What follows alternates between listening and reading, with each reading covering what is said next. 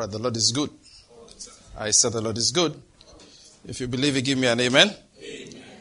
1, 2, let's go. Now I declare that the Lord has given me the spirit of wisdom and revelation in the knowledge of Him, and I'm being filled with the knowledge of His will in all spiritual wisdom and understanding. As a result of this, I'm walking in a manner worthy of the Lord. I am pleasing Him in all respects. I'm bearing fruit in every good work, and I'm increasing in the knowledge of God. Now again, I incline my ears to His word. The word is entering my heart. It is giving me light and direction.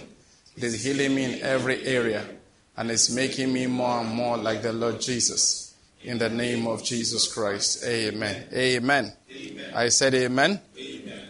And that is what God will do for you again today in the name of Jesus Christ. Amen. I like to say this every time. Expect healing if you are not feeling well. Amen. Especially if it's something you don't know what to treat or what is even wrong.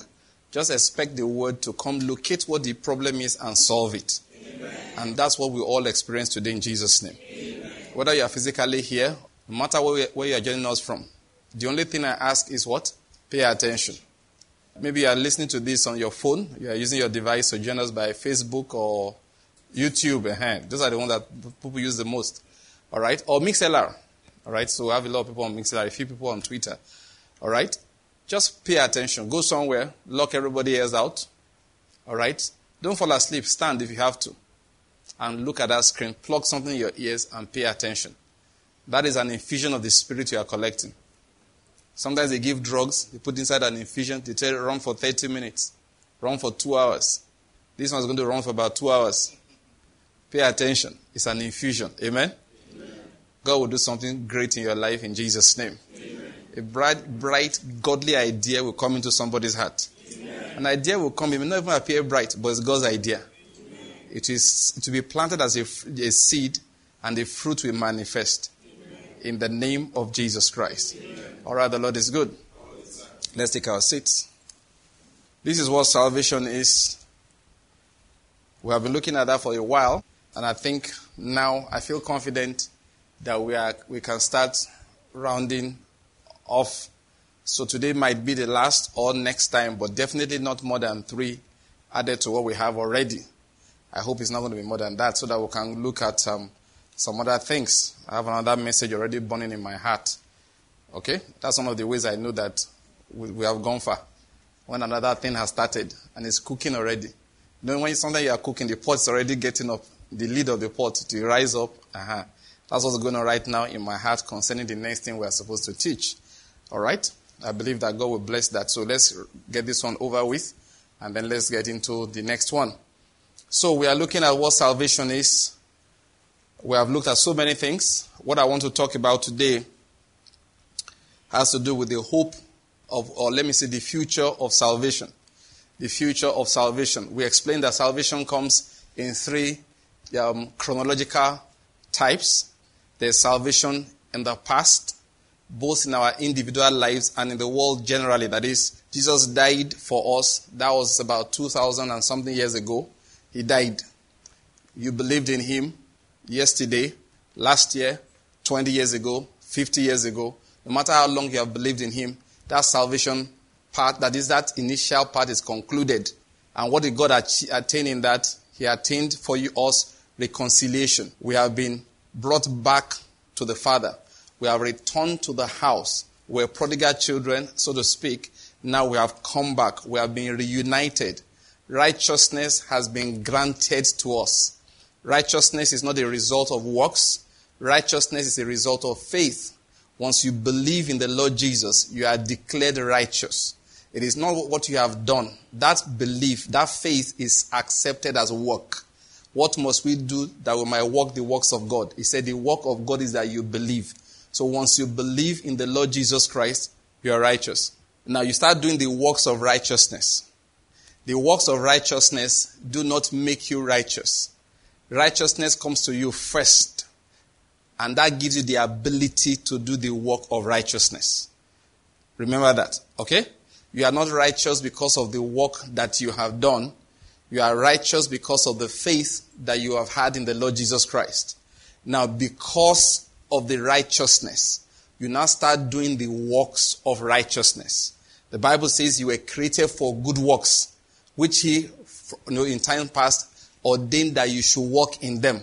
So you see, righteousness is first before you are able to do the works of righteousness. And remember, there's something we quote all the time. If you have that magazine, it is inside there. For those who don't know it, on our second page, what we declare when we want to start praying, that we enter into the presence of the Father as renewed children of God. Now, the next clause is what I want to say. We have not come in the power of the good works which we have done. We have come only because of the grace and mercy we have in Christ Jesus. Now, when we come to prayer, we don't come to prayer with anything in mind that we have done. Please, I know we said it many times, but you can't say these things enough. Don't accidentally, mistakenly, or you overlooked to forget. You know what I'm saying? So you come to God and you're feeling righteous. You are feeling good, especially maybe after 2 days of rural evangelism. Of which you slept in an old classroom. You slept, on ordinary, mat floor. And then you preached. And the villagers believed. And you've come back feeling like John the Baptist. You are feeling like Jeremiah. You are feeling like Philip the evangelist. You are feeling like John on the island of Patmos. You are feeling like Jesus on the cross who just finished. You are feeling like everything. So when you kneel down to pray, Father, I want to thank you. Now, I've been asking you about a new job. Suddenly you have confidence to ask about a new job. That is how never to get it. That is how never to get it. That silly feeling of righteousness is very dangerous. If you have that feeling, you know what to do? Get on your knees and say, Lord, please, I just want to confess something to you. Say, what is it? This work we did in the last 2 days, this rural rugged that we did, I won't lie to you, it made me feel good. And good feeling is good. But the problem now is that it's making me feel empowered to pray. I want to say I am sorry. It's a childish feeling. Overlook it because you are my loving Father. Then he will forgive you because you need forgiveness for that thought. You need to be forgiven for having that thought at all. You want to settle down and say, now, we can ask God for anything. If we say, money come, it will come. Why? You're feeling very righteous. It's a sin. What did I call it? They call it the way it is. What is it? It's a sin. You are walking in iniquity. You have come in the power of the good works which you did. It's not allowed. Anytime you come to God in prayer, you get on your knees. Say it. There's no need pretending. Say it. I'm not worthy in myself. No matter what I have done, I'm not worthy in myself. I'm here only because you are good. I'm here only because you forgive sins. Because no matter how I want to check it, there's more you haven't done than you have done. And what you have not done is a sin. And if you were to number iniquity, even John the Baptist wouldn't stand. Do you get what I'm trying to say? So don't ever forget it. No matter how righteous you are feeling, confess that righteousness. If it's in the works you have done, confess it away. Say, God, please, don't mind me. Just forgive me. You don't ever come in the power of the good works you have done. Righteousness is by faith. You can come. You can come boldly. It's just that it must not be in the power of yourself or the good works which you have done.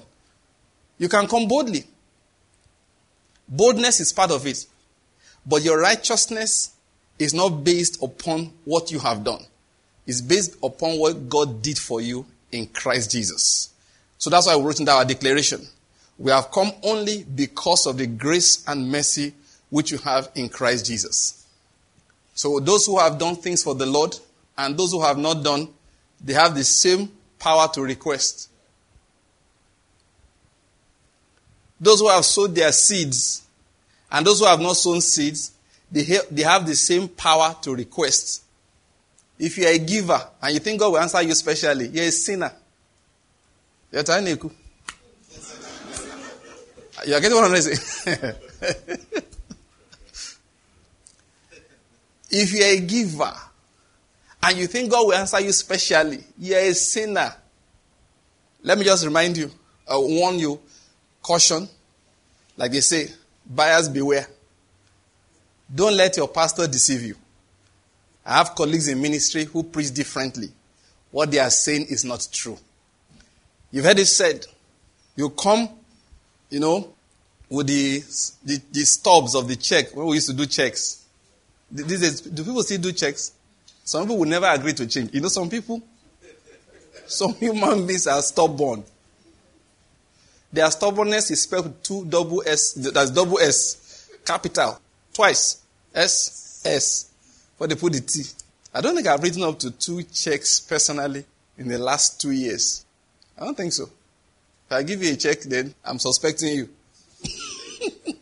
So I want to write 10 commandments at the back of the check so that once you draw it, Anyway, that's just by the way. So those days of checks, they say, take the stubs of the checks and show it to God. You know the way it is. Say, Lord, this was the work of God. This check was for the foundation. This one was for the roofing. This was for the air conditioning. You put it down before the Lord like that, and then you pray.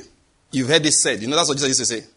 You have heard this said. But I say to you, try that, you will be injured.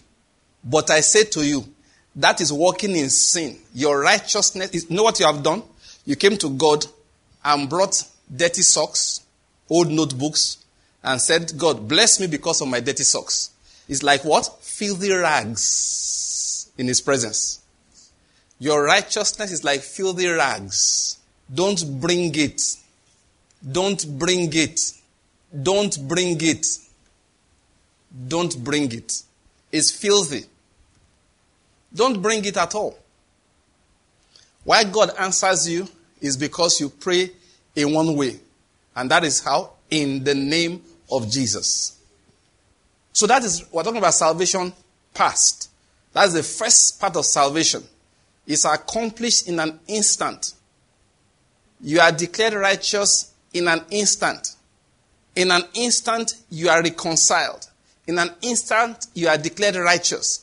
In an instant, your sins are forgiven.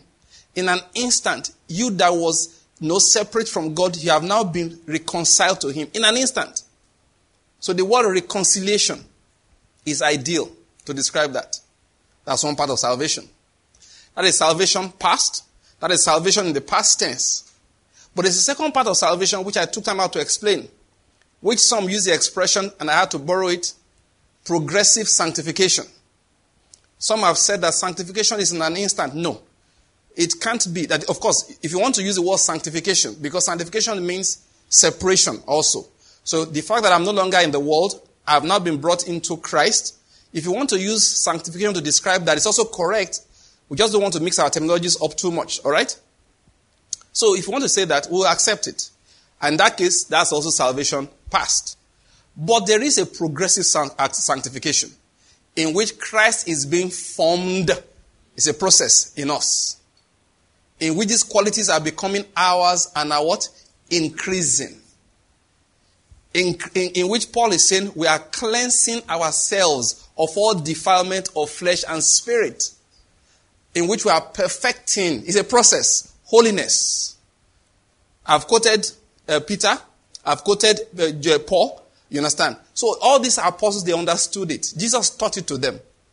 In which we are being washed with the washing of water by the word regularly on a daily basis. In which John now said that finally it will come to an end one day. In which we will see him as he is. They will become exactly like him. Progressive sanctification. That is progressive sanctification. That's what we mean. Please, let's never mix our terminologies. Don't get into unnecessary arguments. If somebody wants to say sanctification is not progressive, just don't argue. Just say, please, is Christ being formed regularly on a better, that is, in a higher note, daily in my life? If the answer is yes, then what are we arguing over? Am I going to be a better Christian next year than I am today? The answer is yes. So what are we arguing over?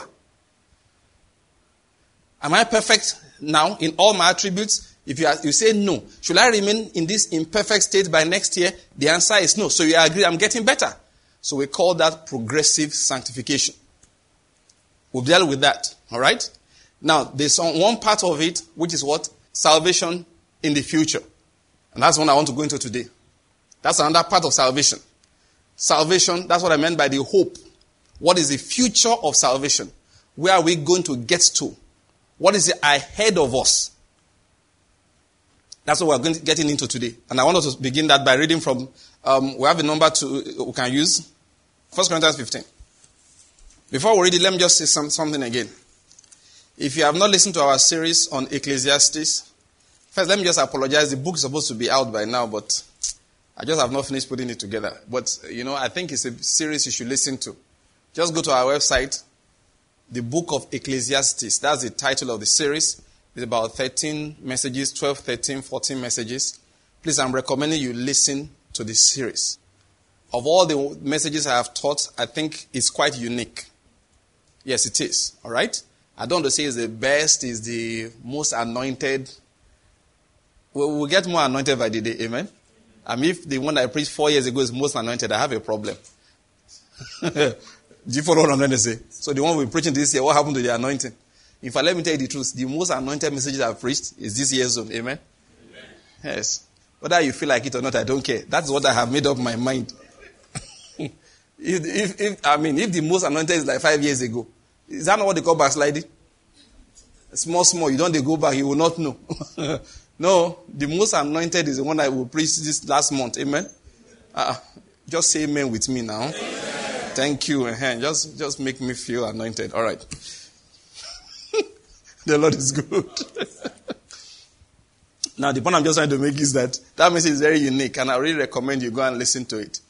I asked you to listen to it also because, you see, it's such a deep, I'm not much of a philosopher. I don't read much philosophy. The person that has introduced me mostly to philosophy is our brother that died recently, which is Rabbi Zacharias. All right, so he's the one that got my mind interested in those things. When I listened to him, there's a period I listened to him extensively, all right? And I still do that once in a while. Now, philosophers, Derek Prince also, he doesn't teach much philosophy, but he refers to his days when he was a philosopher. And philosophers try to find meaning for life, all right? And why are they looking for meaning for life? Should I tell you the truth? Because life is meaningless on the surface. On the surface, life is meaningless. Life is meaningless. Listen, Oswald Chambers used the word tragic to describe life. He said life is tragic. Life is very meaningless in itself, and that's why people created a whole specialty in trying to look for meaning in life. And many times we don't realize these problems because God has solved it for us. If God has solved the problem for you, you may not even realize it exists. Do you follow what I'm trying to say? It happens. God has solved the problem for you. You don't even know that problem exists at all. Life in itself is very meaningless.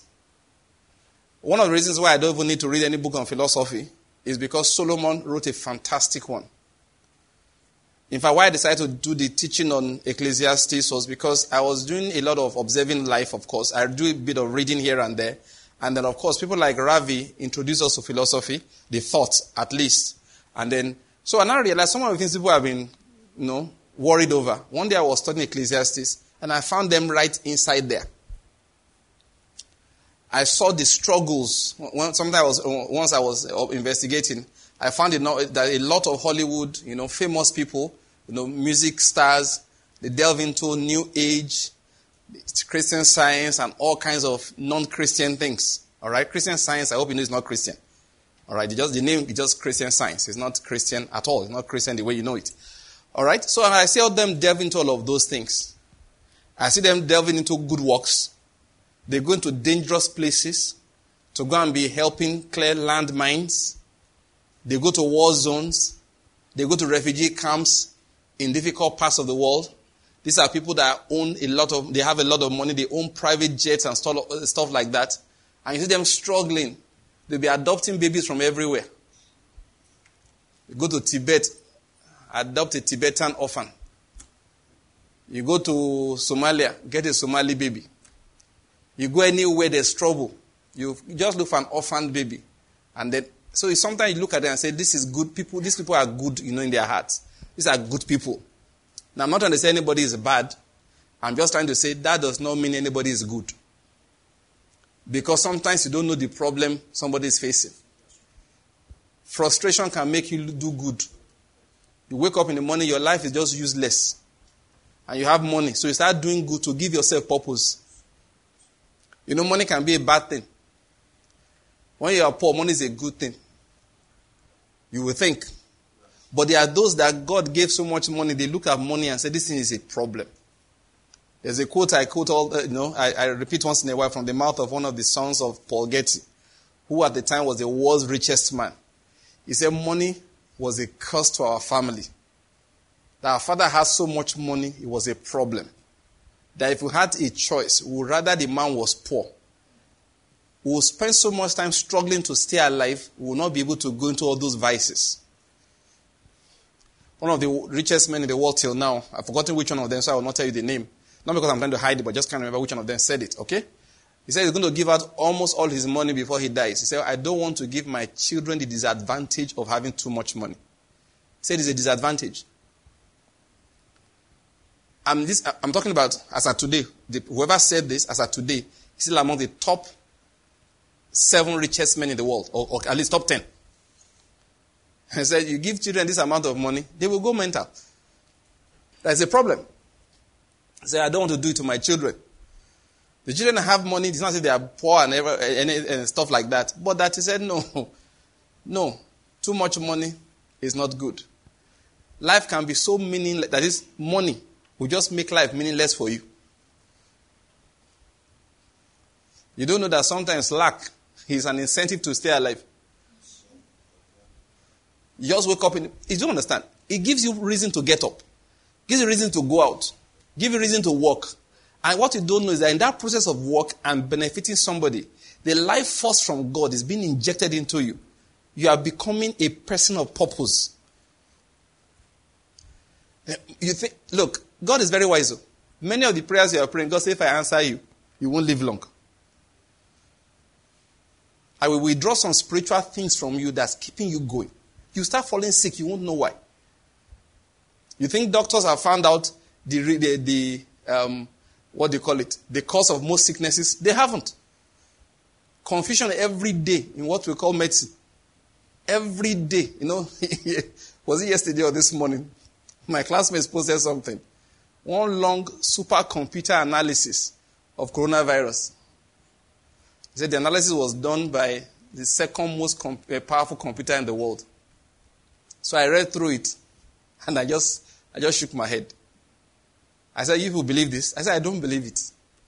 I said, whoever wrote this wants to confuse us by saying they did the analysis, genetic analysis, with a supercomputer, the second most powerful computer in the world, and I did the work over 2 days to tell you how difficult it was. I said, hey, you think it impresses me? At the end, you've generated more questions than answers. To prove what I was saying right to them, I said, okay, why did he not tell us why the thing was not killing many Africans, but it's wiping people out in Europe? I said the computer couldn't find that one out. The truth is that, you know the truth? We don't know. The amount of theories, one fellow tagged me on Twitter. He said, Pastor Mark, he said this was going to happen.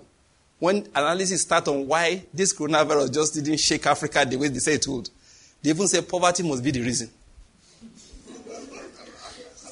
You know, you see them on BBC. All kinds of theories. They wrote theories. One said, because the people, they are not old. They are too young to die. I said, You know, at the beginning, I said, when God has showed you mercy, people will find physical explanations. So one guy tagged me on Twitter. I said, Pastor Banky said this will happen. And I just burst into laughter. Because we really don't know. And you know why we don't know? Because we don't check in the right places. Once you have made up your mind that the answer is genetic, you will stay on genes forever. Once you make up your mind the answer is in the diet, you will be in diet forever. Okay, if you expand your mind better, you say it's gene and diet and other things in the environment, you combine all of this, it's all still physical. But God says, no, when I issue a command, you've not researched into the instructions from above. Life, listen, on the physical level, life is very, very, let me use the word of Oswald Chambers again, it's very tragic. There's nothing in it. No matter what looks nice now, it excites you for a few days. If you were trekking before, when you get your first car, you'll be so excited. After 6 months, you'll get back to the same feeling you used to have. So you get a bigger one. It lasts and again for another few weeks. Then after a while, no matter what you add to it, you don't even get the kick anymore. Solomon will say, you see, you have found out it is all vanity. Vanity upon vanities. All is vanity. It's like chasing after the wind. Please, let's bear this in mind. That's exactly what life is. But many of us don't realize because God has, two things. Let me talk about the second one. Let me forget the first one. Because God has solved that problem for us. Well, the first one is that sometimes we have so many small problems, we have not yet been able to look into the vanities of life. Do you get my point? All right, that's the first one. I didn't want to discuss that again. But the second one is that God has solved so many of those problems for us. And that's what we're talking about, salvation. Solomon sat down, went through the frustrations of life, and found out that life is pure vanity if you don't have God inside it. Many people you call sinners. You know what is sin in them? It's frustration. They are just trying to get meaning for life. Let me digress again and help young people. Please, be very careful who you are following. Do you get my point? Be very careful who you are following. I told you I read a book long ago titled Please Love Me. And the woman, the young lady she was when the story began, but when she was writing, she was already a woman, of course. There are many of the people she was following, she did not know what was their problem. She copied acts she did not know the meaning of until she got into trouble. She did not know people were dying for attention. You thought they were showing off, you thought it was fashion. No. That is why they get more daring by the day. There's one particular woman, I can't remember her name. Okay, it's Paris Hilton. All right? It's the other person I can't remember. One day she got drunk. I don't know how drunk, but she had an accident with her car, and police arrested her. And for people like that, everything is news. And for your information, they will do anything for news. Many of the things you see them doing is not bad habit, it's a way of getting attention. They get into a fight with their husband beside the road. It's because nothing has happened in our life in the last 3 months. So nobody is talking about us on Twitter, Instagram, no action. We are not generating any problem on Facebook. You have to see, the name must be connected with something. So what happened to this particular lady? So Paris Hilton had an issue. So people were talking about it, the police mug shot, everything. Of course, every time you watch news, somebody will analyze what really happened. Was she really drunk? What percentage of alcohol did they find in her body? Was there drugs with it? All kinds of analysis. She's very happy. Why? You're talking about me. So her friend looked and said, sure? What's going on here? This life is not fair. They are talking about this lady. What about me? So she went and got drunk, drove her car and jammed something. And nobody noticed.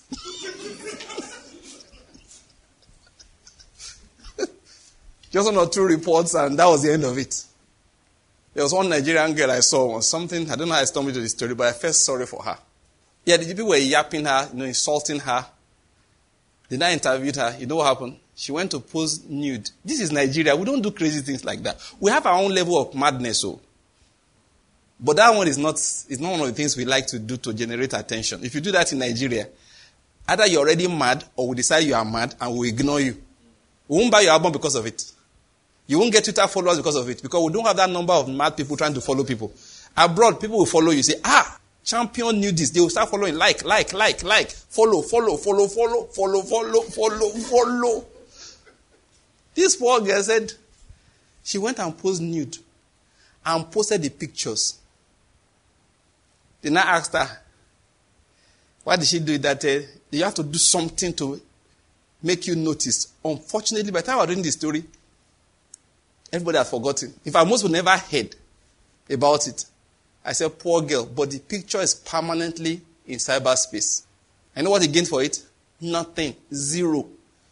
Album did not sell. By the time you need that to sell an album, you can't sing anyway. Career is over now. The story I'm telling you must happen like 7 years ago. As at now, I don't even know her name. You don't know her name. What does that tell you? That face don't die. If you post nude, now nobody will even know. You say, another crazy person. Okay.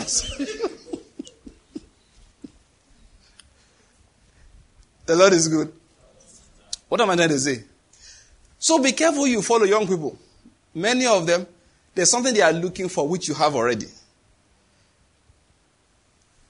You wouldn't imagine, how can a woman that has these hundreds of millions of naira be needing something that I have? You wouldn't believe it, but as a matter of fact, that's what they are looking for. Wake up in the morning and you are happy. You wake up in the morning, somebody actually loves you. Your family misses you if they don't see you for some days. If you are sick, somebody will actually come to hospital to come and stay with you, even though you have nothing to give them. They don't have it. Everybody that comes is paid. Or came to take a picture so that they can say that they were there. No personal love from. They are looking for it. But it's hard for you to believe. It's hard. You just say, no. There must be something. There's nothing. There's nothing that they are looking for that you don't have. But they make you think differently because every time they show up in pictures, they've been airbrushed. There's a joyful mood. They can put it, it's not a filter they call them. Can put a joyful filter on it. So you think the girl is happy, she ain't happy. That's not even herself. The body of that day is the body of 3 weeks ago. The face was the face of last week. The only one that's new there is the hair. So after they took the picture, they look say, sis, your face of today is not good. They cut face of 2 weeks ago.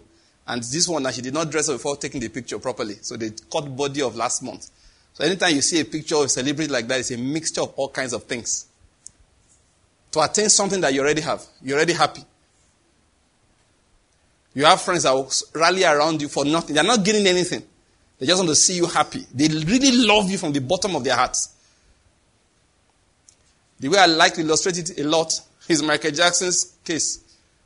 To sleep, they were paying that doctor over $200,000 a month to make him sleep. You think it's a different kind of sleep? No, it's not a different kind of sleep. He's trying to attain the type I have. The one that is, you come for Bible study, you'll be praying, Father God, I will not doze off today. It's the same, I'm telling you, it's the same sleep somebody's looking for. That's sometimes you see some kinds of fashion, crazy fashion. Women go do fashion, sote. This year they will match color, next year they will pink the colors. That it must riot. The men too now started. You now see men with green trousers, black shoes, and the trouser must be thin and short, and pink socks. You're shaking your head. What is going on here? You want to know the source? Confusion. That's all. So don't follow. That's the point I'm making. Don't follow them. Back to where I began from. I said I was just digressing to help young people. All right? Just learn what is right. Follow after righteousness. Let the godly ones in the land be your heroes. Let the godly ones be your heroes. Let the godly ones be your heroes. Very, very important. So, that's where we should open somewhere. Okay, so Solomon wrote Ecclesiastes to address the fact that life is so meaningless. And I'm saying to us, what is salvation? It's giving meaning to life. Jesus actually gives meaning to life. As a matter of fact, it's on record that Christians die differently. Yeah, Christians, they die, the way they die is very different. That if you, in fact, there was one man, I heard the story, I think it was David Paulson that told the story, that wrote letters when he was terminally ill to all, I think his relatives, they should come and see a Christian die. They come and stay with him till he dies. That Christians are known. I don't know how factual this is, but they said that those days, even when they threw them to the lions, you found them dead. And they had a smile on their face. And it's in the Bible like that. You think this man was frowning when he was dying? Stephen. Hit me. No. He wasn't looking there anymore. He was having what? Visions. He was seeing into heaven. As a matter of fact, Christians are known for dying happy.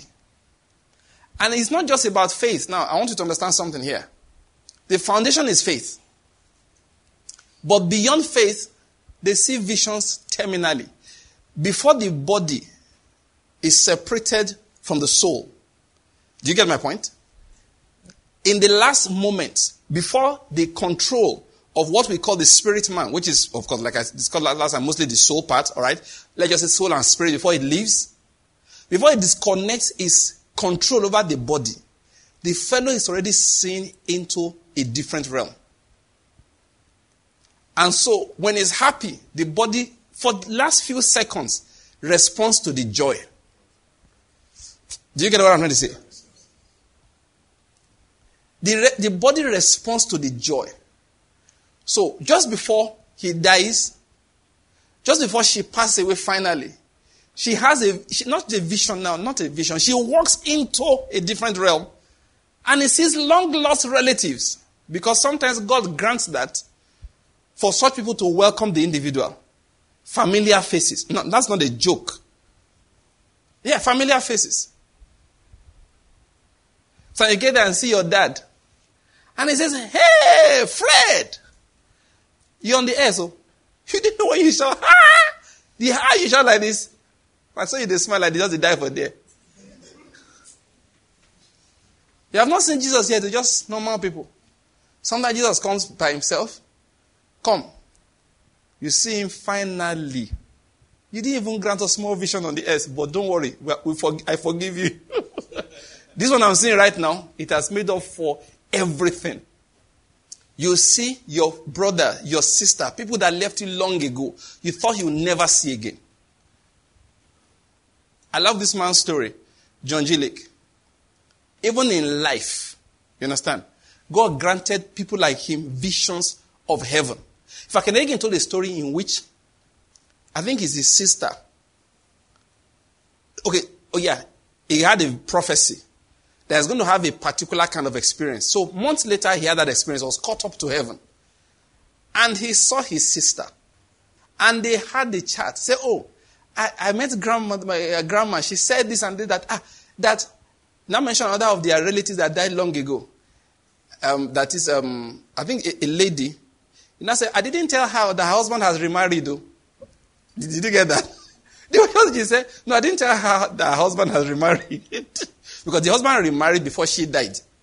So she had all the information. They don't know everything. It's not everything that they don't have that capacity to be monitoring everything on the earth. But they get there and they gist with people. Real human beings. Life doesn't end here. It doesn't. And so God often grants those visions to dying Christians. So they die happy. They can't have regrets. There's too much to be joyful over when they cross over to the other realm. So when they look at life, when we Christians look at life because of a knowledge of things that are real in the heavens, we have no choice but to face this earth with joy in our hearts. I hope you're getting my point here. Yes, we do have the joy. Life, therefore, is not meaningless for us because suddenly we understand life. We realize it's a staging platform, that is a stage in which we are just being purified. We are going through experiences. It might appear like, okay, to the man who does not know there is heaven, who does not have, or is afraid of what will happen after now, and just by the way, they should be. What did I say? They should be. If you don't know Christ Jesus, you should be afraid. You should be afraid. If you don't tell anybody that doesn't know Christ Jesus, there are people I know, classmates, acquaintances, and all of that. I see their behavior. There's one particular guy I have in mind. I tell my wife that this guy is afraid. He's afraid to die. I don't know whether I get my point.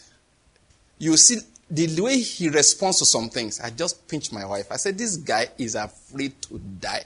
And I don't mean afraid to die. I say, you don't want to leave your wife and children behind. I mean, I don't want to leave my wife and children behind. Like I was telling my wife, one of my prayers, God, they have a saying in Western Nigeria that maybe like a prayer, please follow me to where I will not be afraid. You know what that means? You know what that means? You never had that experience? Like you send a little boy to your friend's house to go and get something. He's supposed to walk alone back home. So an older person will follow him to a point, then stop, then watch him till he gets to your house. Say they have followed you, they have escorted you to where you will not be afraid. In life, there's a prayer like that in Western Nigeria. That you will escort your people to where they will not be afraid. So I like to do that. Anybody depending on me for whatever it is, may God give me the ability, the opportunity to escort them to where they will not be afraid. But that's not the kind of fear of death I'm talking about. There are those who are just scared. That after now, what happens to me? I know, as a matter of fact, they should be. They should be. Listen, whether you believe in afterlife or you don't, there is.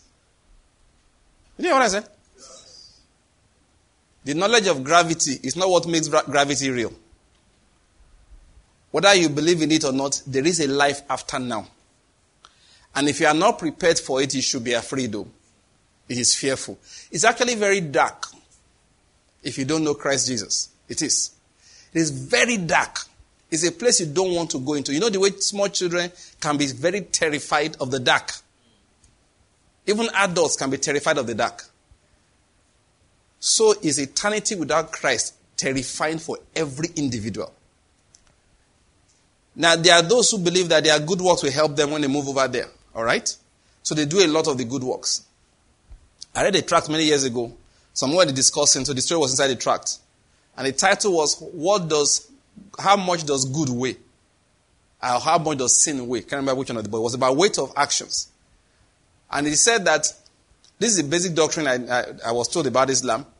You do, and many other religions in the world actually. You do as much good works as possible so that when you get down to judgment, they will weigh your good works and then will do what? Weigh your bad works, and whichever one wins, you win. Or if your good works win, what happens to you? You're free. If the bad works win, you're dead. Dying again. You get my point? All right? But the fellow now said, okay, that sounds very reasonable. There's only one problem. You don't know what weighs. What I'm going to say is that, assuming I help the poor, what is the weight? Assuming I steal, what is the weight? Stealing is negative, right? Helping the poor is positive. But how much helping the poor, all right, how much do I need to do to counterbalance for one act of stealing? That's what the problem is. We don't know. And sometimes, let me give you an example. Disobedience, God said is what? It's like the sin of what? Witchcraft. Now, you wouldn't have thought about it. Your father says do something, you do the opposite. You don't think you are a witch. The prophet says to Saul, do something, he does the opposite. Doesn't think he's a witch. But Samuel said, it's like the sin of witchcraft. So the man said, that's where the problem is. Make a long story short. If you are hoping of coming into eternity with that principle in mind, you have a bad, which word do I use now? You have a bad setup. Your preparation is bad. You are at a horrible disadvantage. Because you don't know how well you have done. You can't predict because you've done evil, you've done good, and from the Bible, I'm using our Bible as a reference, we know the Bible says that a little leaven leaven is a type of sin. He said leaven is a whole loaf. That is, one sin can mess up your whole life. He said one sinner destroys much good. If you read your Bible, sin is very powerful. And think about it. Assuming there are 6 pillars in the house. You did 4 of them very well. You did 2 very badly. Will the house stand? It won't stand. It will not stand. 4 good ones, it will still go down. To build a building of like, say, 7 floors, big one, like a complex kind of we are in now, let's put 7 floors. How long does it take? You have all the money, everything is moving fast. 2 years, you can be done with it, right? To put it down, how long does it take? 1 day. What are you saying? You have enough. It's 1 day, 1 hour, thank you. We know where to plant the explosives. At some critical pillars, put it around. Boom, the whole thing is coming down. If you want to start again, another 2 years. Sin is very powerful. That's why nobody can hope to face God with his good works, hoping they will counterbalance for the bad works. There is nothing like that. It doesn't work. So Pastor Delvan said something which I found so powerful. He said, whichever way you pass in life, so you can be anything you want, be a Hindu, be a Krishna follower, follow Guru Maharaji, be a Muslim, be whatever you want, and be a Christian. He said you will get to God, whichever way. You can be a Buddhist, you will still meet God. He said the only problem is this. On what terms will you meet him? He said every way you meet God, you have to face the judgment we have just described. He said the only person that exempts you from that judgment is Jesus Christ. Did you hear what I said? Yes, sir. The only person that if you come through him, you will meet God and they will not say, where are your good works? It's Christ Jesus. They will say, have you believed? And you say, yes, I am in him. Automatically, they forgive all your sins and accept you into God's heaven, and you have passed out of judgment and you have passed into life. If you have to preach Christ to anybody, they say that, is Jesus the only way to the Father? I say, no, to God. No, it's not. There are all kinds of ways. There's an Islamic way. There's a Krishna way. There's a Buddhist way. These people that say they are the natural way back to God. There's the Ekankar way. There's the Great Message way. There are so many ways. All of them have one thing in common. You will come and face judgment. Listen to me, a kind of judgment in which you can never win. The only one that is unique, the only one in which you will not face judgment is through Jesus Christ. That's why we preach. Paul Jinadu, I tell the story all the time. That's how I became a believer. He was from an Islamic background, and he saw a real miracle before his eyes. So he knew that Christianity was genuine. And why did he go? He said because they told him that Jesus forgives, that he was owing so much. If he went the normal Islamic way that he knew, he had to pay. He had not prayed 5 times a day for maybe the last 2 years. He was owing 5 times a day prayer times 365 times 2. He was owing over 1,500 prayers. He felt anyway was okay, but they told him that Jesus forgives. So Jesus, if I believe, will have to say my prayer. Jesus said, no, just say thank you. I said, that. So like the Americans would say, that's a no-brainer. That's a no-brainer. I can easily make that decision. Listen to me, that's a matter of fact. That's what Christianity is. I'm talking about the hope of salvation. The salvation in the future. What does it give to us? It gives us the resurrection of the dead. Let's read where I said we should read. Where is that? Okay, 1 Corinthians chapter 15. If you don't know Christ Jesus, this life is frightening. I don't know about you. Listen, if you are not afraid, you are not thinking. Yes, you're not thinking. You go and meet a 10-year-old, tell him about economic uncertainties. Looking at you like, what are you talking about? What did he say is uncertain? They are not reopening schools. That's the only economic uncertainty he knows. Whether school will open now or it won't open. And he doesn't care whether school opens or not, if he can be seeing his friends regularly. All this one, children say that they should open school. It's friendship. It's those of you in university that want to graduate and get a job. But the little boy in primary 4, I have not seen Emeka in the last 3 months. Mommy, can we go and visit Emeka, my friend? They say we should stay in our homes, lockdown. School should open. No. All his college school open. Easy play. Easy, the friendship. What are you talking about? So imagine such people, they can't think of economic uncertainty. Increasing the price of fuel and power. The tariff will pay on power. He doesn't understand. So you now have to pay more on power. Pay now.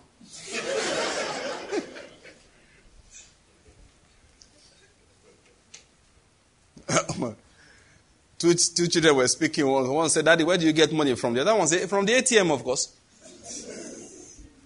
That's a child talking to you. 2 children are talking. One asked the father, Daddy, where do you get money from? The other one said, what do you mean? He goes to the ATM. That was the child's own. My friend said when he was young, his father said there's no money. He used to get worried. Worried as in, he used to get confused, not worried. That there's no money. Go to the bank. Like, why is daddy being lazy? Just to go to the bank. He said that, he was telling me, that was all he understood. If there's no money, you go to the bank and collect money. That's why children don't understand this worry thing. They don't understand it. Is the father that's sitting down there, when is the rent due? So when you see adults that don't worry, in quotes, about life, sometimes they are still childish in their hearts. You will reach a point in life, you will actually ask yourself, what is life about? When I die, what happens to me? 1 Corinthians chapter 15, right?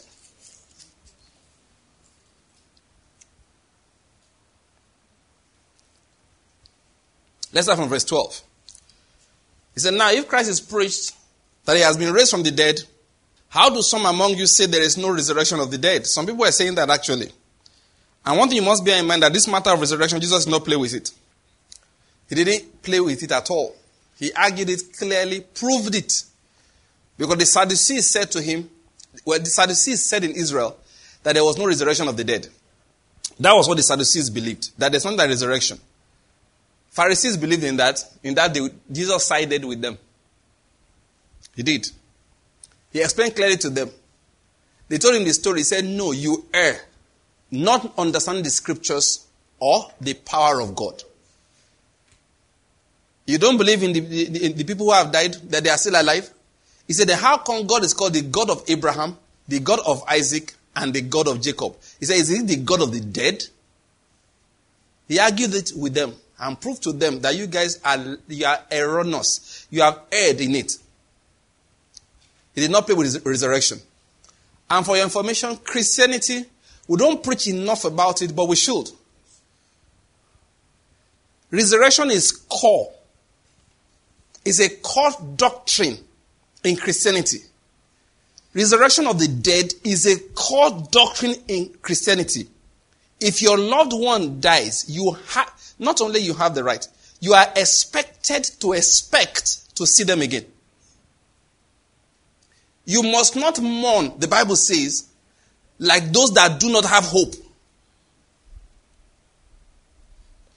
As far as you are concerned, it will be a while. That's all you know. But that you will not see the fellow again, Paul said no. You don't sorrow like the people of the world.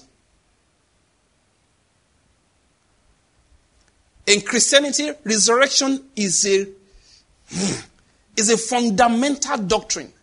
When I say fundamental, it must be a part of our existence. David Paul said something once. His wife was seriously ill. She had a tumor on the face. And the doctor said they were going to remove it. They were going to disfigure her face severely for the treatment. No, just so they know that it's not going to take that. So just went and prayed to God and said, God, you have a choice of two. He told the Lord straight. You either heal her or you take her. That I don't want her disfigured. He said, I will see her again. It was a matter of fact thing. That no. Look, I won't see her for the next few years, but let her go. Then God healed her entirely. He said, I was not going to take the other option that they'll cut her face to pieces like that. He said, no, I'm not taking that one. But to him, resurrection was real. It wasn't just an imaginary thing. He loved his wife, but he said, no, don't disfigure her for me. But some were now saying that there's no resurrection of the dead. Paul didn't find that funny.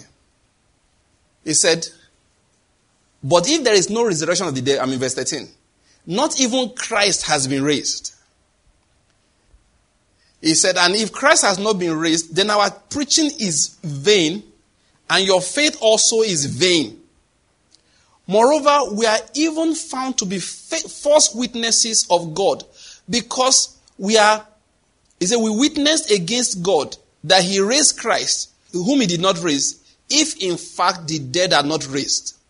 For if the dead are not raised, not even Christ has been raised. And if Christ has not been raised, your faith is worthless and you are still in your sins. That is, without resurrection from the dead, there's no forgiveness of sins. He said, then those also who are fallen asleep in Christ have perished. That is, they have disappeared entirely. If we have hoped in Christ in this life only, we have all men most to be pitied. But now, I'm going to get back to that verse 19. He said, but this is a fact. But now Christ has been raised from the dead. The first fruits of those who are asleep, that is, who die physically. For since by a man came death, by a man also came the resurrection of the dead. That is, because Jesus rose again from the dead, all of us will rise again from the dead. Say amen. Amen. This fellowship is not only for Enugu. I don't know what I go on to say. We are here now. When I say fellowship now, I don't mean ministry. I mean me and you gathering together. It's not only now we will gather. I can say to you confidently, in 200 years' time, we will gather like this again. Amen. Yes. You say, are we going to still be alive? What difference does it make? If we are alive, we'll gather in Enugu. If we are not, we'll gather in heaven or the new heaven and the new earth, whatever it is. But gathering, we shall gather. There is a gathering of the saints. And it's not a joke. It's not a joke. If your loved one passes on, you will see him or her again. I know the truth. Huh. You know, there are preachers who meet once in a while. They change some things in you. You know, Sadhu Savaraj. That guy changed my reasoning about some things. He's one that tells stories of men who are 500 years old. And they are living in caves. They are living in strange parts of the earth. And what are they doing? They are praying. Listen, let me just tell you something there. Pray that God will give you understanding so that you stop thinking that a Toyota Camry is life. I hope you're getting my point. Yes. God will give you understanding that you stop thinking that 6 million naira balance in your account is a dream come true. People who have seen things, they don't mind those things. Get the little book, The Maharishi of Mount Kailash. You read things and then you wonder. A man like Sadhu Savaraj will tell you that John the Beloved, who used to rest on the bosom of Jesus, the man of Patmos, is not dead till now.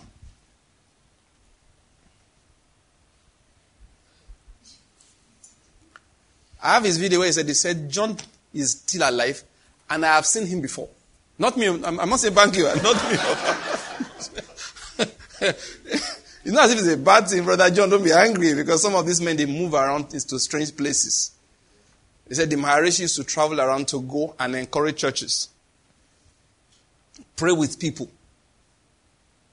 When I told the story, the time of Sadhu Sundar Singh, Maharishi was over 300 years old, over 400 years old that time.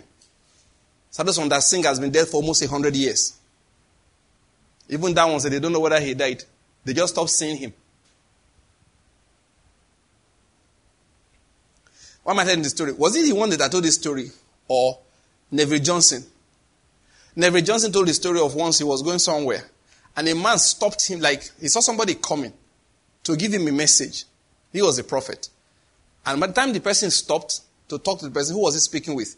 I can't remember whether it was Jonah or... What's the name? Is it Nahum? One of those funny prophets. Which one was it? Did he say it was? Okay, no, the story. Was it him? Was that Neville Johnson? Or Sadhu that said it? That the Lord said, the man, like he was going to just wait, calling out to him. So the fellow walked up to him and he met him, introduced himself. He was one of the saints of old. Some of them still travel around. In fact, one of them, that one is clear from scriptures, was the one that met John in Revelation and was showing him, the one that John wanted to bow down to worship. And said, no, don't. That was not an angel. It was one of the saints of old. There's a real life out there. Listen to me. That's why those who, like the Bible says, those who die in the Lord, they didn't die. They slept. It's one reason why God allows his saints, to be martyred sometimes. That's one reason why he does that. I remember the story that I said Pastor Corey told of somebody who called, he met. And the lady one day, she just heard the Holy Spirit just told her that, don't worry about your father, I will take care of him. And they live one of these, Borno State, one of those axes where these Islamists are really terrorizing people. And when the Islamists entered their home, their Christian home, and told the man to deny Jesus Christ. And they would let him go. And the man said, no, I can't do that. In case you are wondering, will I be able to do it? Let me just tell you ahead of time. You will. Amen. Say amen. Amen. You say, Pastor Bank, you don't know me. I'm very happy you said that. I don't know you and I don't care about you. I care about the Holy Spirit. I hope you're getting my point. If truly you believe in Jesus Christ, there's something Jesus does. We don't have to be teaching of these things now. You cannot deny Jesus if you really love him. If he wanted to do it, he will slap your mouth, fracture your jaw. Amen. I'm not kidding about it. I'm not joking. When they faced the fiery furnace, Mishael, Azariah, and Ananiah, and they said they should bow, otherwise they will burn. You know the story. They did not burn. Did they die? Sorry, did they bow? No, they didn't bow. Then what happened? Nebuchadnezzar had them thrown into the furnace. And how many people did he see there? 4. A 4th man added to the 3 he threw in. Now, what I want you to understand, when they brought them out, how many did they bring out? So, how many went in? How many came out? Now, I want to ask you the question again. How many went in? How many went in? How many came out? No. How many went in? How many came out? The fire only allowed you to see the last person. Once they out of the fire, he's invisible. Once you go back in the fire, you will see him. I don't know whether you got that revelation. That is deep. The one I just gave you now is deep revelation. There were 4 people. All the while Nebuchadnezzar was backing. Woo, woo, woo. I will bite somebody. The dog tamer was there looking at Nebuchadnezzar. Just that God still has use for you, otherwise I fracture you. That's why I was looking at Nebuchadnezzar. Enter the fiery furnace, he went with them. Boom. The point I'm trying to make, he was the reason they could not bow. That's what I'm trying to explain. It was not their determination. He was the reason they were not able to bow. He was the reason they were not able to bow. Why I said in, out, is that once they came out of the fire, they stopped seeing him. But he was there. It was just that when they were in the fire made him visible. God granted that through that fire, he will be visible. Once they came out of the fire, he would disappear again. But all the while he was there. Those that truly love the Lord, he won't let you. That revelation came to that lady and said, I will take care of your father. And they put a knife to this man's throat and cut it slowly, giving him time to change his mind. And the more they cut, the more determined he was. Until they cut his head off. And physically speaking, he died. But you know why didn't God deliver him? We have found out. To God, he didn't die. He just stepped from one part of the room to another part. But when we don't have understanding, we start crying. And they say we're not supposed to sorrow like those who don't have understanding. Okay, why did he say, I will take care of your father? We reasoned about it. This was my conclusion. God was saying, they will put your father to the test. He will pass. I will take care of him. I don't know whether you're getting my point. He will pass through the furnace of affliction. He will come out of it unscathed. You won't find anything on him. Physically, say, but they cut his head. But Jesus said, no, you don't understand. Nothing happened to him. What was more important, his head or his faith? He said, I held him, he was intact. Listen to what I want to say. If you really love the Lord, the problem we are having are those who are not sure they love him. If you love the Lord and the pressure gets too much, he will sit down and look at you and say, what is the problem? They say, you should deny me. Are we going to deny me? You say, Lord, but this time around, you and him are talking. And once you start seeing the Lord, you can't deny him. Did you see Paul at any time say, I give my life to Christ? Saul, Paul of the Apostle. Do you ever hear that? Once you see Jesus, you are giving him your life. All this I believe is when you have not seen. Paul, there was no discussion. People say that he said Lord. He said, no, that Lord was fear Lord. Like a man called God and say, Oga, don't shoot me. It doesn't mean he's your God. When you call a man with a gun, Oga, what does that mean? Is it submission? No, it's fear. When he said, Lord, who are you, Lord? He was like, Oga, who you be? That was initial fear. But when he said, I am Jesus who you are persecuting, he said, you are alive. Instantly he gave his life. He was born again without saying, I receive you as my Lord and personal Savior. So when Jesus manifests himself to you, you can't deny him. So let me say it again. Now this time I'm sure you can say amen. You will not deny Jesus. Amen. You won't. You won't. You know the reason? He will not let you. Those who deny him, he didn't trust them from before self. He used to come to church, be looking at, he said, that guy. He said he's a Christian. You, are you sure? Jesus are looking at him funny. And most importantly, what God does for us is this. He leaves small things that you can handle. So in your office, they say, okay, you're broke. They did not pay salaries. It's lockdown. So they want to now divide office money. And say, here is your portion, and you have not eaten. Jesus said, no, don't take that one. He won't say anything. Just let you know. By your faith, this is stolen money. Walk away from it. That is when you practice not denying him in small things. By the time they bring a knife and they put on your neck, it's not your strength anymore. They say, you did not deny me in small things. In this great thing, I will stand with you. I hope you're getting my point here. Now, how did I get into that? All right? What was I even saying? No, I know 1 Corinthians, but there was something I was saying that made me go into that. There's one particular thing I wanted to say. But no, let's just continue. We'll get back to it anyway. So, I was emphasizing, listen. So there's a real life out there. Let's bear it in mind. But what gives us this confidence?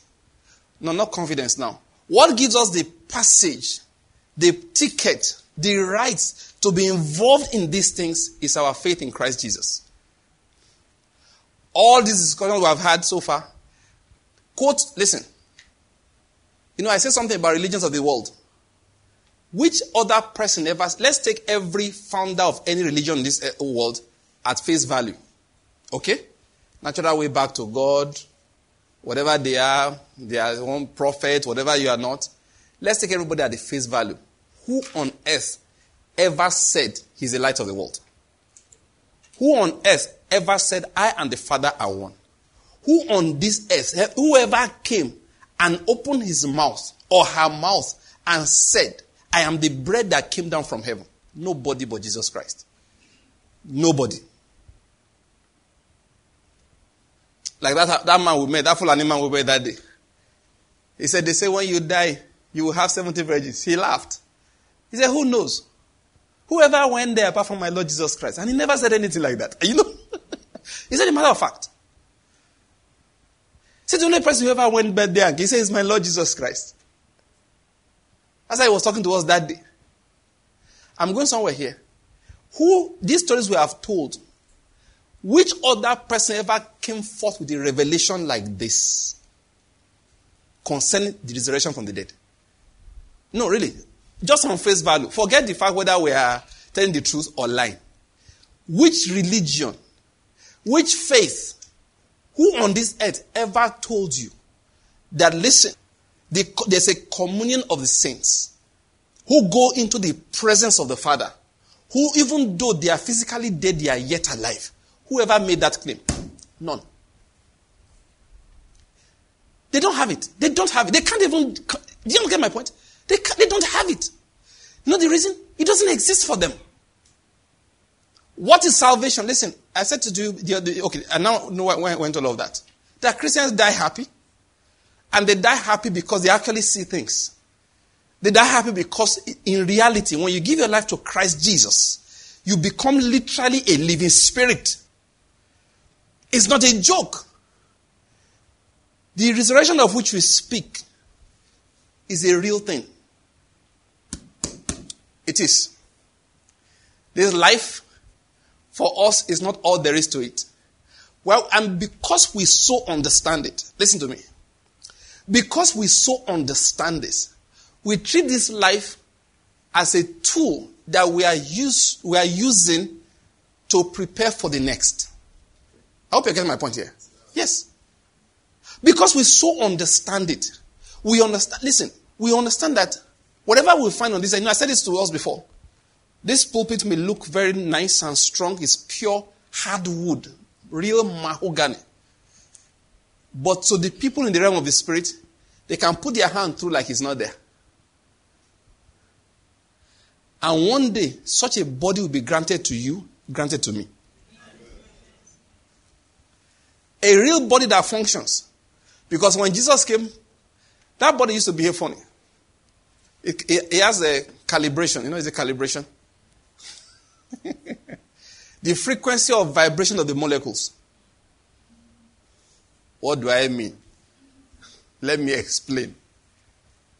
When it's time to eat, he will slow down the molecules, and what will happen? He will eat. When they lock the doors and everybody's hiding inside the house, and the doors are closed, what does he do? He increases the speed of the molecules and he walks through the wall. How many people have seen Matrix? It is a human imagination of the spiritual body.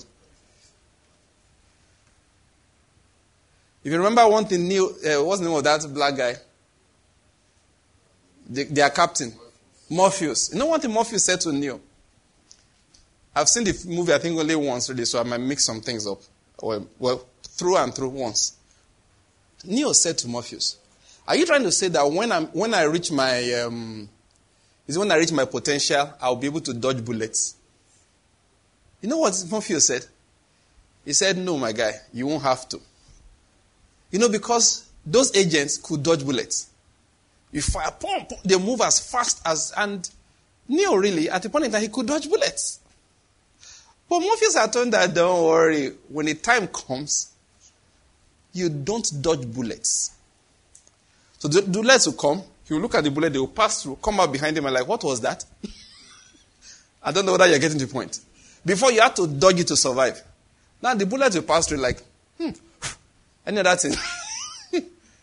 Now that, I'm not joking now, that is that's a human, God allowed human beings to have a picture of what the spiritual body is actually like. Even though you catch Jesus Christ after that, could they hold him? Yes, you could hold him. True of us. He told Thomas, come and touch now, put your hands there. Put your hand on the side. He said, touch, feel it. Don't doubt. Believe. But could they arrest him and hold him so that he can't go away? No. If you put cuffs on him, the cuff, you will increase the speed of the molecules. The cuff will pass through the hand, it will drop on the floor. Yeah. Jesus could eat with them, but nobody could arrest him. You couldn't nail him to the cross any longer. Coronavirus couldn't catch him. I hope you're getting what I'm going to explain here.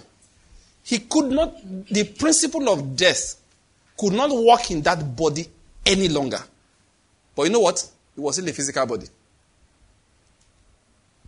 It was. If it wasn't, he would not have been able to eat. Am I saying things too much this evening? Listen to me. This is what salvation is. Believing in Jesus is the key to what I'm describing. Faith in Christ Jesus is not just the way by which you get church membership. It's not a passport to being a deacon. Say, Pastor, you know, I was baptized that day. Put my name for those who are going to become deacons in the church. No, that's not what faith in Christ Jesus is. If you know what faith in Christ really is, the human recognition wouldn't matter to you. No, it won't matter. It will not matter.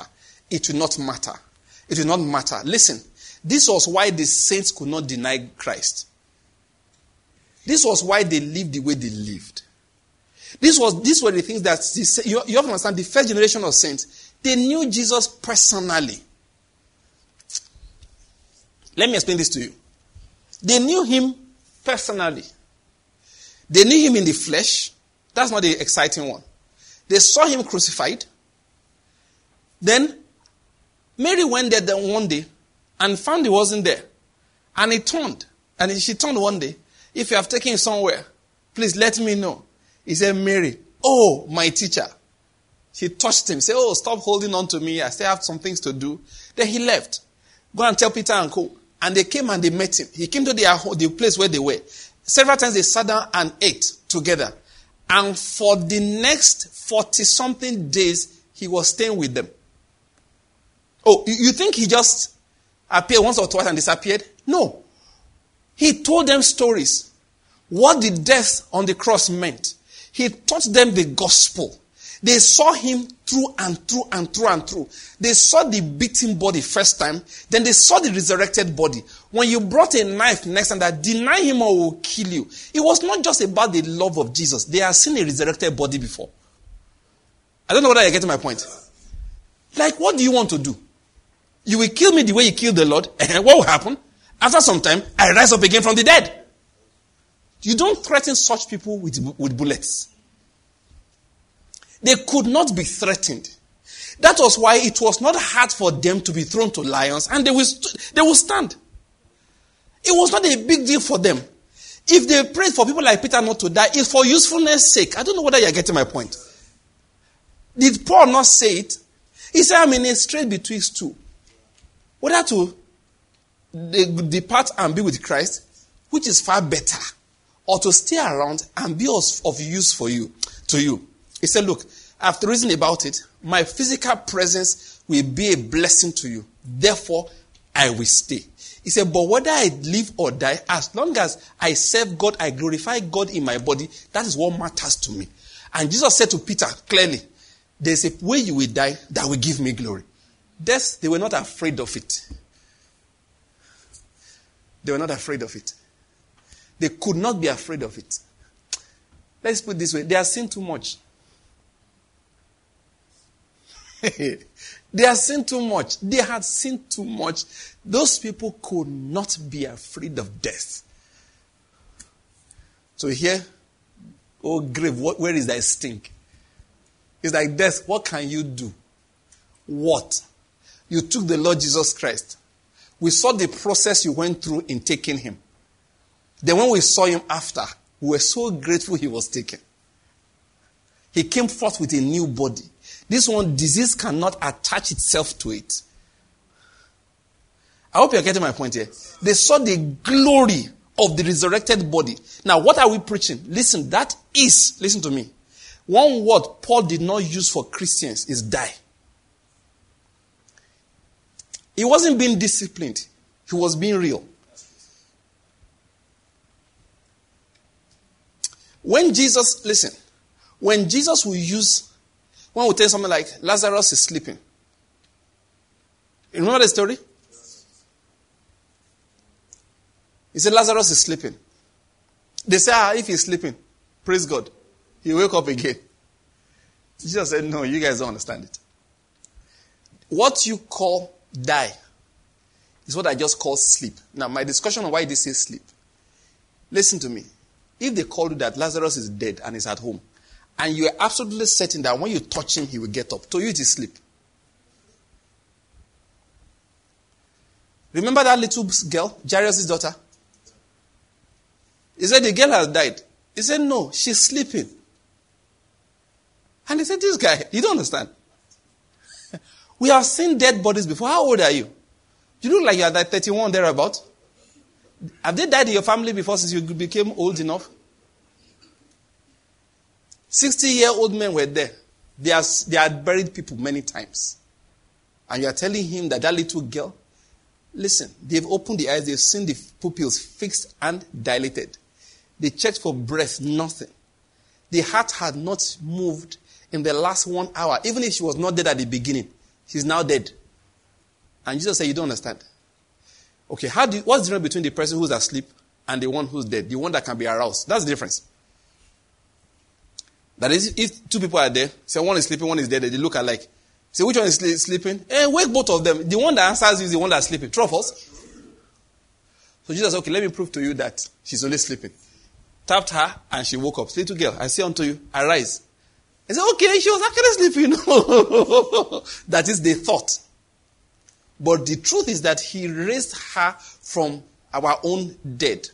Now, what I'm going to say, why did he keep on using the word sleep?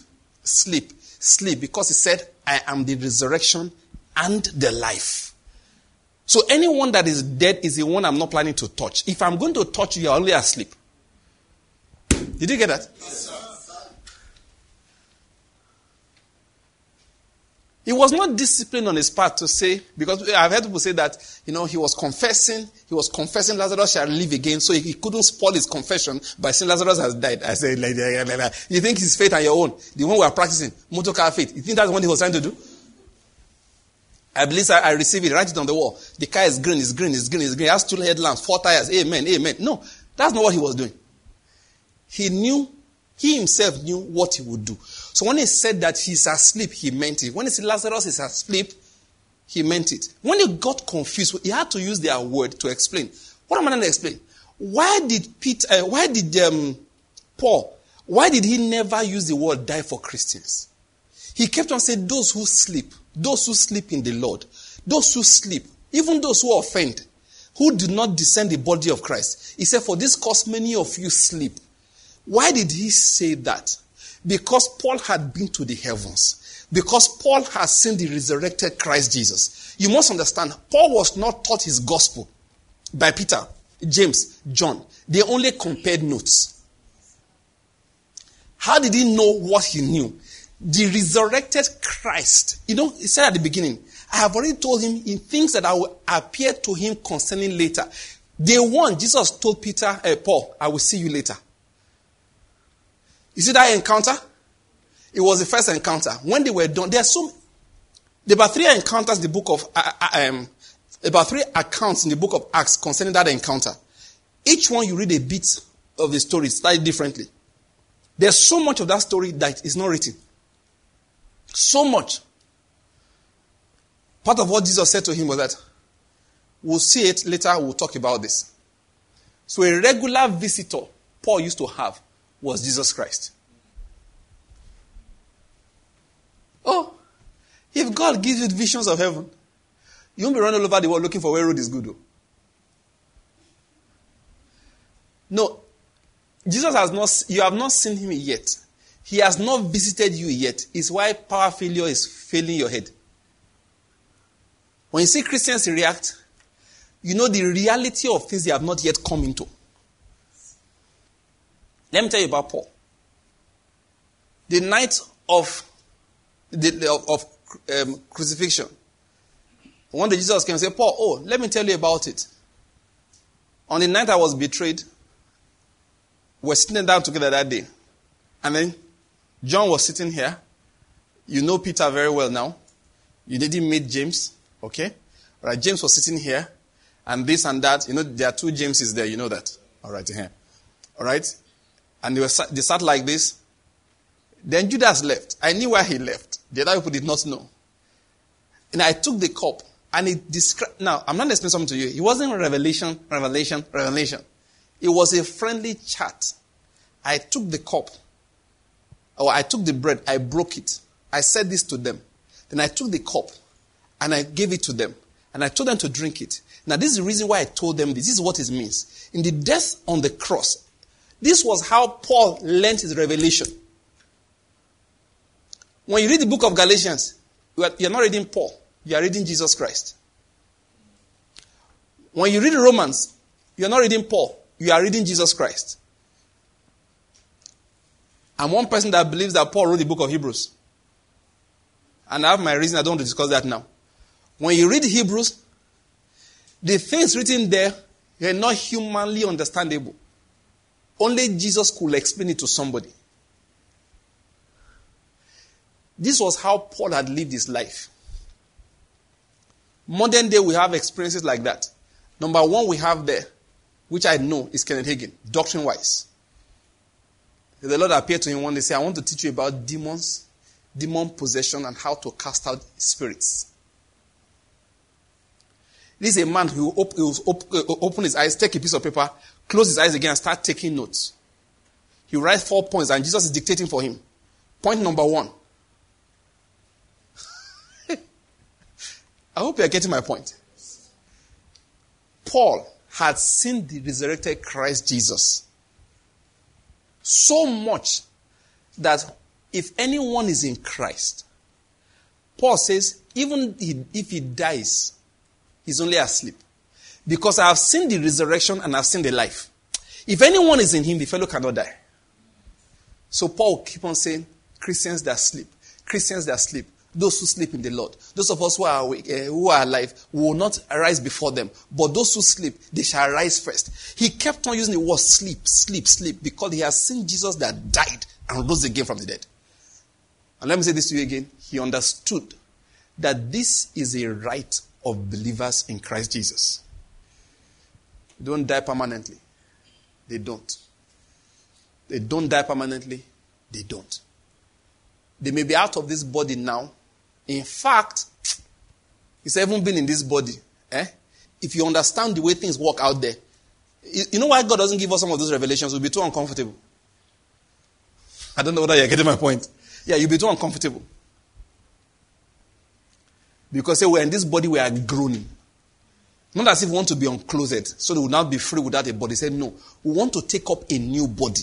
Because Paul had experience with that new body. What's my message? That's the right of believers. It's the right of believers. One day, this body you are carrying, you will shed it. But you will live eternally. Let me say it again. This body you are carrying, one day you will shed it. But you will live eternally. Amen. The new body you will have no blemish. No shortcoming of any sort. And you will recognize your friends. It's not as if we will now say, who are you on the earth? No. The moment I see you, I will remember you. And those who I don't know before, I say, have we met? I don't think so. This communion of saints is eternal. I hope you're getting my point. This communion of saints is what? Eternal. You know what I believe? See this voice you are using on this earth? I don't know how God will do it. When He makes a new earth, when He gives you a resurrection body, that voice will be the same. There may be a slight difference, but it will be the voice of a 30-year-old version of you that's not sick for any reason. You know, some people have laryngitis. And the voice don't scratch, finish. Say, my wife, please, is there anything there I can eat? You know, because your throat is dry. If you remove all those small things, you understand? That voice will be recognizable. How do I know? Jesus said, Mary, and she turned. Rabboni, my teacher. She recognized the voice. There was the way He called her. He said, only one person calls me like that. Recognized it. Guys, you will have time to play football.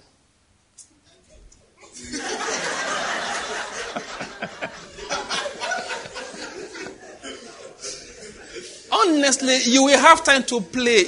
You know, people think that when you get to the heaven or the new earth, you're just singing. Everybody, hallelujah, hallelujah, hallelujah, hallelujah, hallelujah. There's time to sing, there's time to play. Football.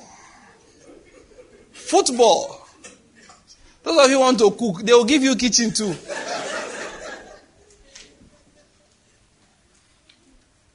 Did Jesus not eat the fish? Oh, you think they don't play in heaven? They do. You think they don't laugh? They laugh. They just don't have dirty jokes. But they laugh. There's joy. There's laughter.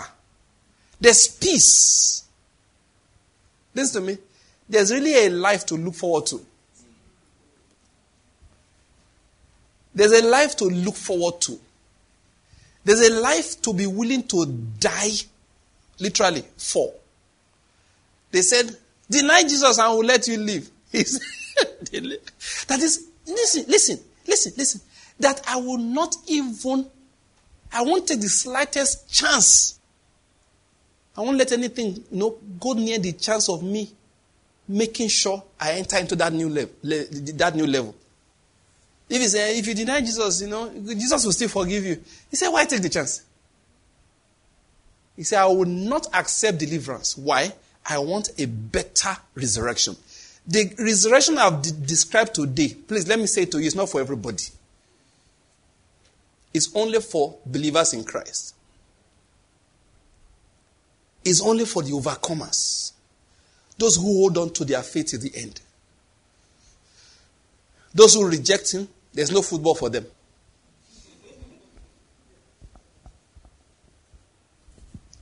What I've preached to you is not a joke. It's just that the problem we have these days is that we have preached so much of earth. We have preached so much of earth that Christians think that's all the gospel is for. How to improve this earth. Let me tell you something. This earth will improve it as a sign of the glory of God in our lives. Somebody say amen. Amen. But it's just temporary. What I'm trying to say, no matter the improvement, God will still melt it away. No matter what we do for this earth, it will still disappear. And let me tell you something you did not know. It is sooner than you think. It's sooner than you think. It's just that while we're on this earth, we can't watch things just go like they say to the dogs. The power of Christ in us has to be physically manifested. That's a matter of fact. Just like we are using these bodies, so we take care of them. We wash the bodies every day. We feed the bodies. We exercise them. We have done them because that's what we still use now. In the same manner, we take care of the earth we are on. But just as assuredly as this physical body will disappear, more assuredly is that this earth itself will disappear. It will melt. There is nothing that, so I'm not going to say something here. There's really nothing there's nothing to, you see people talking about let's leave an earth for our children. Global warming. Let me tell you what happens when Jesus comes. It's called global heating. Okay, now what are you doing? You are warming it. When Jesus comes, it's global furnace. He will melt everything. Phew! So me this on the global warming, it makes me laugh. I don't believe a word of all of that. Is the globe getting warm? I don't want to get into that one now, all right? As a matter of fact, it's a cycle. Okay? In your lifetime, it will become cooler again. And they will tell the same reason they are giving you now for it warming. So that's what they will tell you is making it cold that time. He said, Pastor Mark, he said, telling me, yes, they've used the story before. In the 60s and 70s, they used exactly the same story. These same stories they are telling you now. Exactly these same stories was what they said was the reason why the earth was getting cold that time. But the point I'm making is that there's no point dying for this earth. It will pass away. It will. Let's read this one. I'll close with it. 2 Peter chapter 3. This is what salvation is. 2 Peter chapter 3. I'm looking for where I should start reading from. Well, let's just read a long portion because we're going to close shortly. I've spoken enough for today.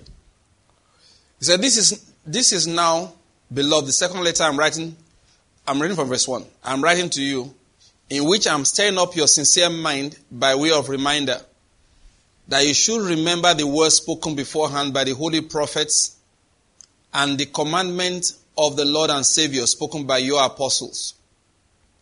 Know this first of all, that in the last days mockers will come with their mocking, following after their own lusts, and saying, where is the promise of his coming? For ever since the fathers fell asleep, all continues just as it was from the beginning of creation. For when they maintain this, it escapes their notice that by the word of God the heavens existed long ago, and the earth was formed out of water and by water, through which the world at that time was destroyed, being flooded with water. But the present heavens and earth by his word are being preserved for fire. Now I told you it's burning. kept for the day of judgment and destruction of ungodly men. Now, let me just quickly add out one. You will escape that destruction in Jesus' name. Amen. That is what salvation is, that we will not be destroyed with ungodly men. And I said in verse 8, but do not let this one fact escape your notice, beloved, that with the Lord 1 day is as 1,000 years, and 1,000 years as 1 day. The Lord is not slow about his promise. Basically what he was saying in verse 8, you cannot say how long something has been. Since the days of Jesus Christ, the Lord is saying it's not even up to 3 days yet. Alright? So you don't know. Basically, God is not counting days the way we are counting them. He said, the Lord is not slow about his promise, as some count slowness, but is patient toward you, not wishing for any to perish, but for all to come to repentance. But the day of the Lord will come like a thief, in which the heavens will pass away with a roar, and the elements will be destroyed with intense heat, and the earth and its works will be burned up. Since all these things are going to be destroyed in this way, what sort of people ought you to be in holy conduct and godliness, looking for and hastening the coming of the day of God, on account of which the heavens will be destroyed by burning, and the elements will melt with intense heat? But according to his promise, we are looking for new heavens and a new earth. When I say you play football, I wasn't joking. Because there will be what? A new earth in which righteousness dwells. Let me just add this one to it. What is God doing with this present earth? Is selecting people that can occupy the new earth. I hope you're getting my point. Make your plans like somebody that's occupying a new earth. A new earth where you have righteousness, peace, and joy in the Holy Spirit. A new earth where only the righteous people dwelling. What are we doing on this earth? We are just preparing to be able to, enter into his new earth. This current earth has been given to us for that purpose. Whatever you are doing, put that in mind. I said something last time. Don't ever live as if this is all there is to life. Listen, I hope I've been able to bring that across to you. That new earth is real. That new phase is real. And in that place, people will be placed at different levels. Yes, as a matter of fact, when I say you be in charge of 10 cities, he had his reason. What I'm going to emphasize is that live life now with a mind that you'll have to live eternally in another place. And how you will live there is being determined now. It's about righteousness. It's about a walk in holiness. It's about understanding the love of God in your everyday walk. That's what it's about. This earth will pass away. If you like, carry your family, go to Australia. In fact, that's where you start hitting up from. That's a very hot zone. I'm telling you, there's nowhere you want to run to. There's nowhere. Let me just say this one to you. There's nowhere you can run to. There's nowhere that will not be burnt up. There's nowhere. God will maintain this earth for us until he has finished picking his elect from it. Until he has purified all his people, then one day he will destroy everything. Bear that in mind. Let's bow down our heads to pray. Let's continue to give the Lord thanks for the word that we have received today. If you are excited and hopeful like I am, then let's give more thanks to the Lord and say, Lord, we thank you for what you are doing presently in us. We thank you for the preparatory process. Give the Lord thanks if you are hopeful like I am. If you're excited, God is preparing people, righteous men and women that will occupy that new earth.